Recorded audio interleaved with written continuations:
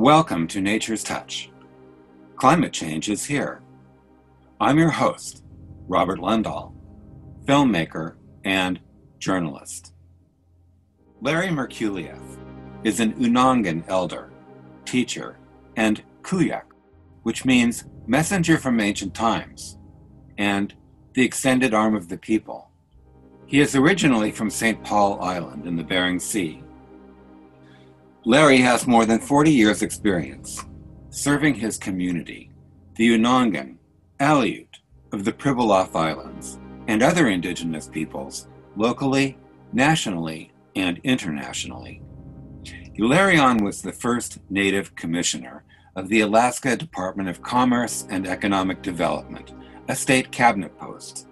He also served as chair of the Indigenous Knowledge Sessions of the Global Summit of Indigenous Peoples on Climate Change in 2009, and was the chair of the Scientific Committee for Snow Change in 2005, a consortium of indigenous leaders from 8 Arctic countries focused on climate change. This is part 2 of our conversation, which may be heard on climatechangeshere.com. So, the federal government made this move. They established this policy by executive order to offer some lip service to protecting the Bering Sea. And I asked you if the tribal villages were involved, if there was a process, and you said no, we don't have money, we're not funded to pull it together. Yeah, it's not that we don't want to. We want to. Can you imagine the State of the Bering Sea report done by Native people around the entire Bering Sea that's published, let's say, every 2 years? That would change the way, number one, that people hear or not hear Native ways of knowing. And number two, change the way that we manage things, because the management that is being done now is, for example, we view the science as taking apart pieces of creation and studying it in hopes that we can understand the whole.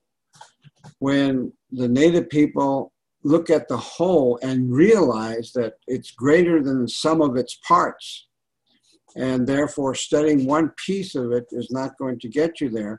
And scientists are now just beginning to understand this. Therefore, there's developing ecosystem approaches. But even that is the tip of the iceberg in terms of what needs to be done from the eyes of Native people.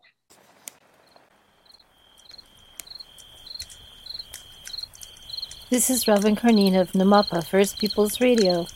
Thanks for joining Robert Lundahl and myself for a campfire conversation on Nature's Touch. Worried about climate change and other environmental issues? So are we. Thanks for tuning in. We all can make a difference.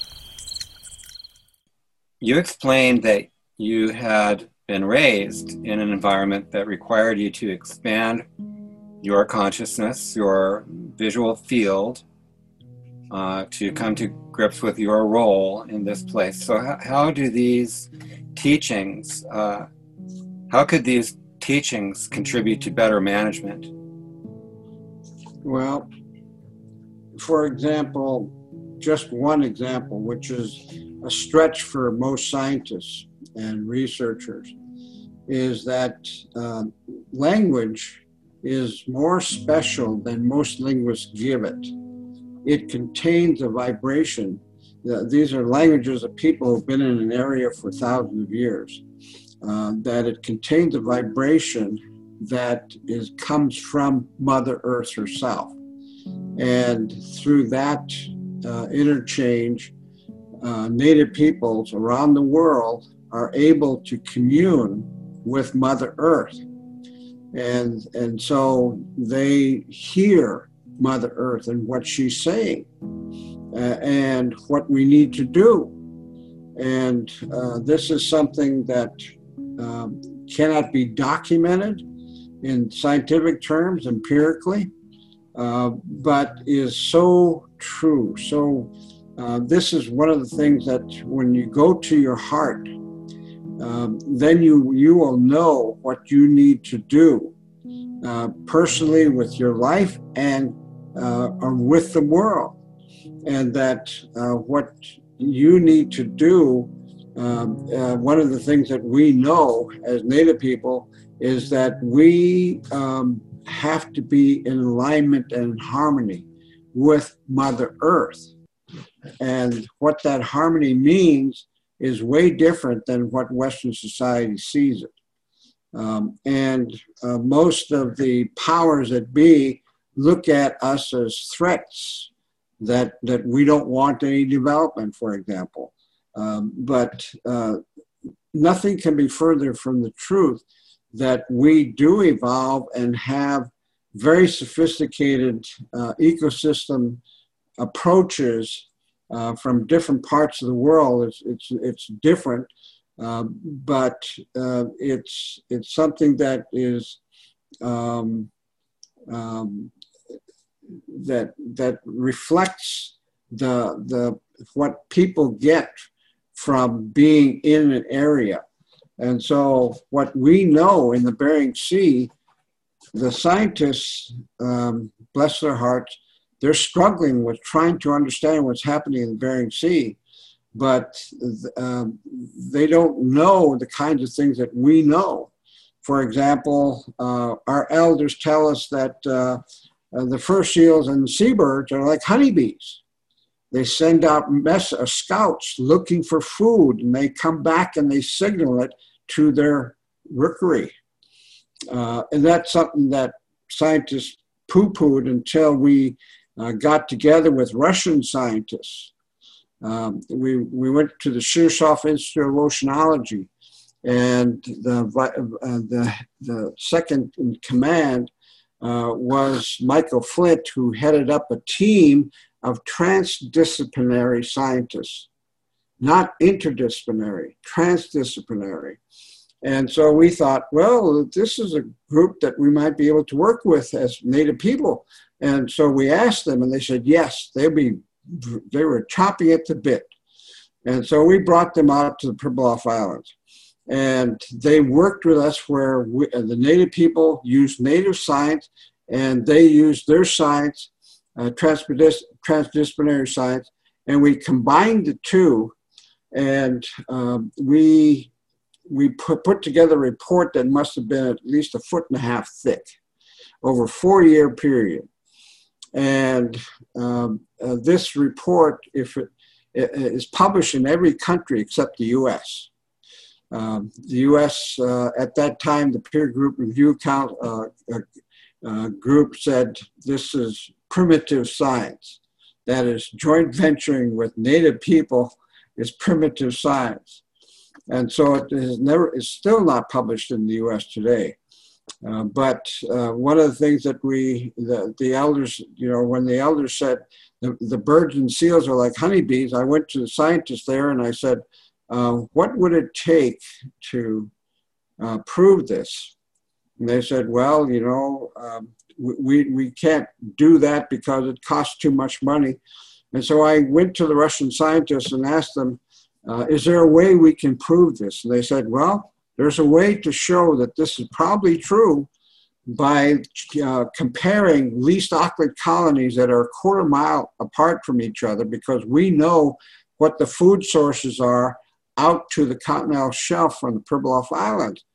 And so we said, 1/4 mile apart, let's see if they eat something each different, because the only food source for least auklets was 1/4 mile from the island or 200 miles away.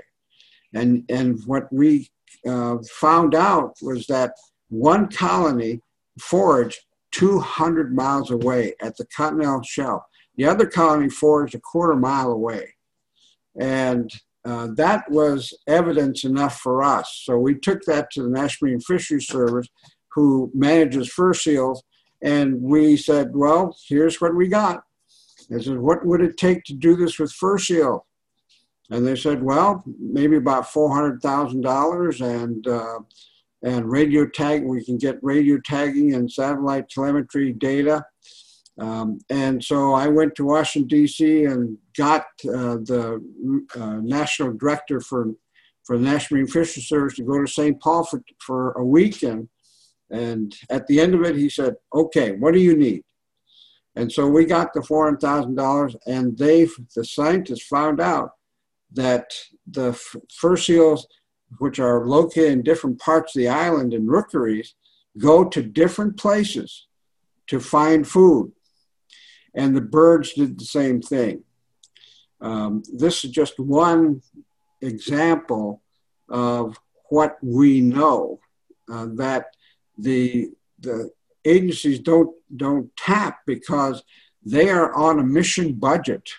Their mission for their department, they're going to find out about the number of fur seals, let's say, or in the case of Fish and Wildlife Service, let's find out the number of birds that forage, that lay eggs, and that kind of thing. That's all they did, with just numbers. And when we took students from the high school there, 3 students, and we asked them to duplicate Fish and Wildlife Service methodologies to study seabirds, and we added the Unangan way of knowing. It says, use your Unangan way of knowing at the same time. And when they came up with their report at the end of the season, we showed that to the Fish and Wildlife Service regional director, and he came back to us 2 weeks later and said, this is the best graduate level report I've ever seen. Who did this? And when we told him it was high school students, his jaw dropped. This is noteworthy is because it changed the way Fish and Wildlife Service studies seabird colonies all along coastal America. Just these 3 kids. So where are we with the Bering Sea? Well, you know, they've been studying it for 30 years. Unangan people, Pribilofs, we flagged that there was an ecosystem-wide issue that was occurring in the Bering Sea starting in 1977.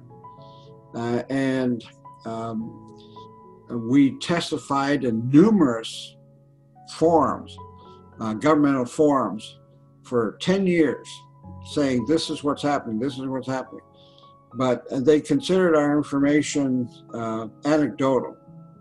It may be useful, maybe not. We don't know, you know. And right, it's unproven. It's a story. And so our information never hit the surface of government publications. But what we saw was that the nearshore foragers, the distance foragers, the depth foragers, the surface foragers, birds and seals and sea lion were all having food problems, because we noticed that birds, the adult birds, they had their breastbones sticking out, their chest muscles caved in, chicks were falling off of cliff ledges in larger numbers than ever in living memory. When we fleshed the pelt of the seal, we could see light through it. We never saw that before. All these kinds of things that told us that it was an ecosystem-wide phenomena. And the National Marine Fisheries Service and the Fish and Wildlife Service didn't conclude that until 10 years later. And that we were right, and that they would have shaved off hundreds of thousands of dollars and hundreds of hours of scientific time in forming their hypothesis, which was at that time high seas net entanglement was the reason that fur seals were declining. But we knew differently. And had they listened to us in the very beginning, they would have shaved off 10 years from their studies. Now, after 30 years of this kind of research, they still can't say what's happening to the animals and birds that are declining, and they're declining massively. I mean, the Bering Sea is restructuring. in a way that is very hard to recognize now. We have, stellar sea lions are down by 80%. Fur seals are down from a population of 1.2 million when I was there to about 475,000 today, and still declining. We have seabirds that are massively they're down by 60 to 80% from 30 years ago. And still nothing's happening in the Bering Sea to change the way that we manage. And we maintain that we need to change in a way that gives Native people an equal seat, or they fund us so that we can develop our own capacity. In the meantime, we can interact with the scientists every 6 months or a year or so and say what worked, what didn't work, and why, and figure out what to do to solve the problems. We're making a little progress, but not anywhere near what's required right now. And so one of the things that St. George, for example, has decided to do is that they are going to be a voice for the animals and birds that are declining. And they want to establish a national marine sanctuary on St. George that goes out to the continental shelf. And because they feel like no one's speaking on behalf of the whole Bering Sea. They're speaking, yes, for their regions. And they all are concerned about what's happening in the other areas, but we don't have the capacity to interact with each other. Have you had any communications with the new administration or the Fish and Wildlife Service recently, or these organizations? Have you been given any indication of changes in policy or approach? Yeah. NOAA takes care of the National Marine Sanctuary programs, and we have a total of 5 years to get our program together for St. George, and we're in year 4. We're now going into year 5, and the Biden administration officials are very enthusiastic about what we're proposing, but we have to deal with the negative aspects that are being brought out by the industrialized fishing industry that says this plan will destroy fisheries. But nothing can be further from the truth. It just calls for research that will be that's the way that the North Pacific Fishery Management Council operates anyway, but that we would have special research in the Bering Sea that is focused on these areas of why the declines of these species are happening. We're on year 4, going on year 5. And next year, hopefully, we will be successful in getting this through, but it requires the approval of all the stakeholders in the Bering Sea. And that first will mean, of course, the native people of the Bering Sea. There are about 65,000 people. And the state of Alaska, the congressional delegation, the fishing industry. These are people that we have to reach to help them understand what this kind of designation doesn't threaten fisheries. But right now, they are spreading rumors, some of them are spreading rumors that this is an anti-fishing measure. That's a very simple way of looking at it. Yeah. Is complexity part of the problem, that's hard to communicate, or if the experience isn't there? It's the way the Western system works, which is unfortunate.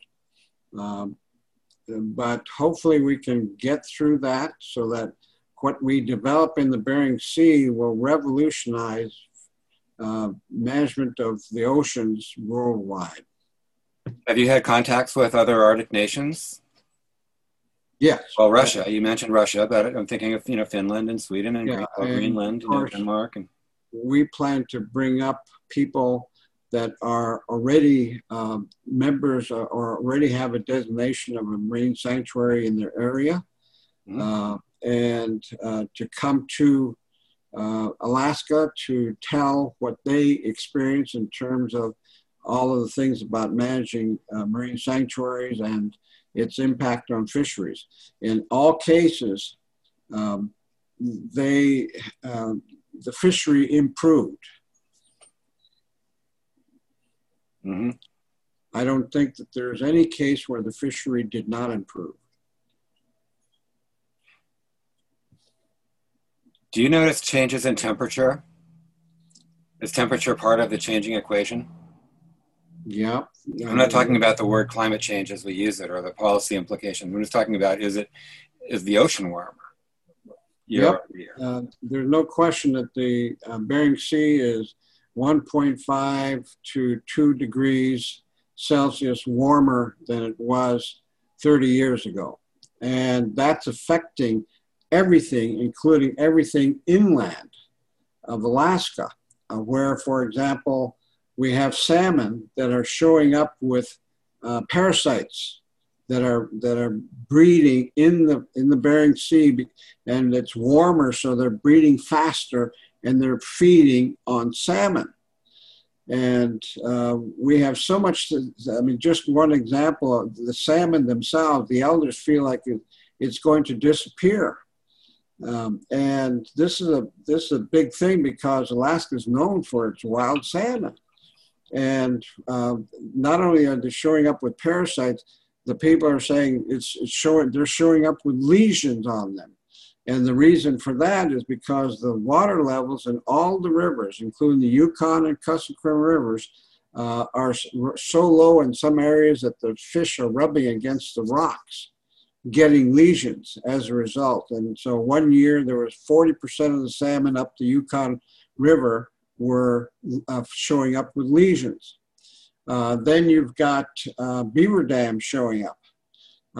Beaver dams are showing up in every river body in Alaska now, even above the Arctic Circle. We're seeing beaver above the Arctic Circle. We've never seen that before. And so when they create beaver dams, that further exacerbates the problem of lower water levels. And it just goes on and on. Is the range of the beaver expanding because of the temperature change, or? Yes, it's because of the temperature change and change of forage, where they're going further north for the food that they normally have in their area, but now has gone further north. The trees. Yeah, I've heard there's trees on the tundra now. Yep, there is. That they're rooting. And we're having tundra fires.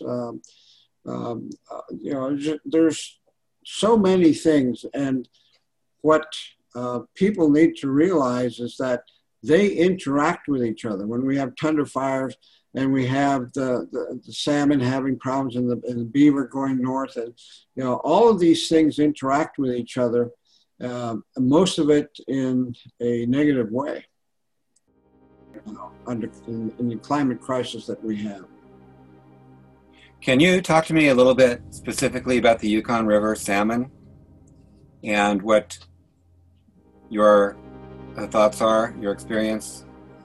Well, when I was up in one of the Yukon River villages, for example, a woman called over and said, "Here, I want you to take a look at this." And she has salmon hanging on her wooden frames, and she pulls on the meat or the flesh of the salmon and it falls off. This is something that has never happened before. And we know that is due to all these factors that I'm talking about that are affecting salmon. That's just one example. Another example, I was in Chalkitsik, and the state of Alaska was going to cut down the take of moose from the local people, And so they called together 7 chiefs of the area. And the guy explained he was doing aerial transects to do a ratio check on bull moose to female moose. And he took 45 minutes to discuss it. And then the chiefs listened very, very patiently. And then the head chief said, "Did you notice that the water levels in the rivers are going down?" He says, "No, hydrology is not my department." And he said, "Do you know that when water levels go down, the forages that moose eat disappear?" And he says, "No, that is somebody else's bailiwick. It's not my department." And he says, then the chief continued on, "Well, do you know that there are more beaver dams in the area?"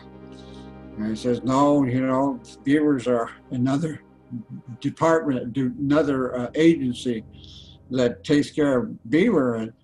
And so that's the way the conversation went.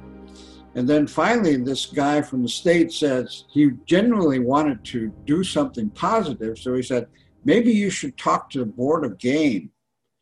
And you could hear the silent moans of the chiefs, because they know that the Board of Game uses best available science to make decisions on these things, and best available science de facto means not native ways of knowing. And so they knew that this would be a useless thing. So it's really quite challenging. There's an official term for native ways of knowing, I think, right? Like an abbreviation, like TKE, traditional knowledge, and... Well, that's the Western way. Okay. We say traditional knowledge and wisdom. The elders are saying this knowledge without wisdom is not only useless, but could be dangerous. And that wisdom is not factored in Western science.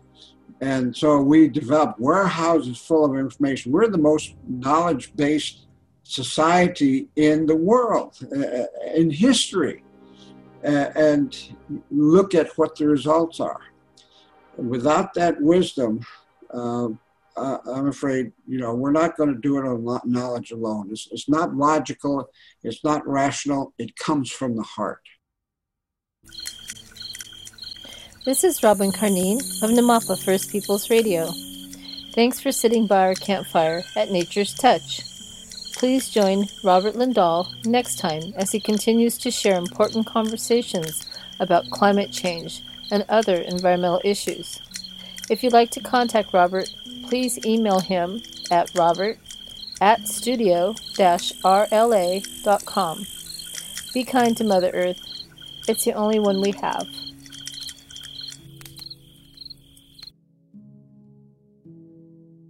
This is part 2 of our conversation with Ilarion Merkuliev, which may be heard on climatechangeshere.com.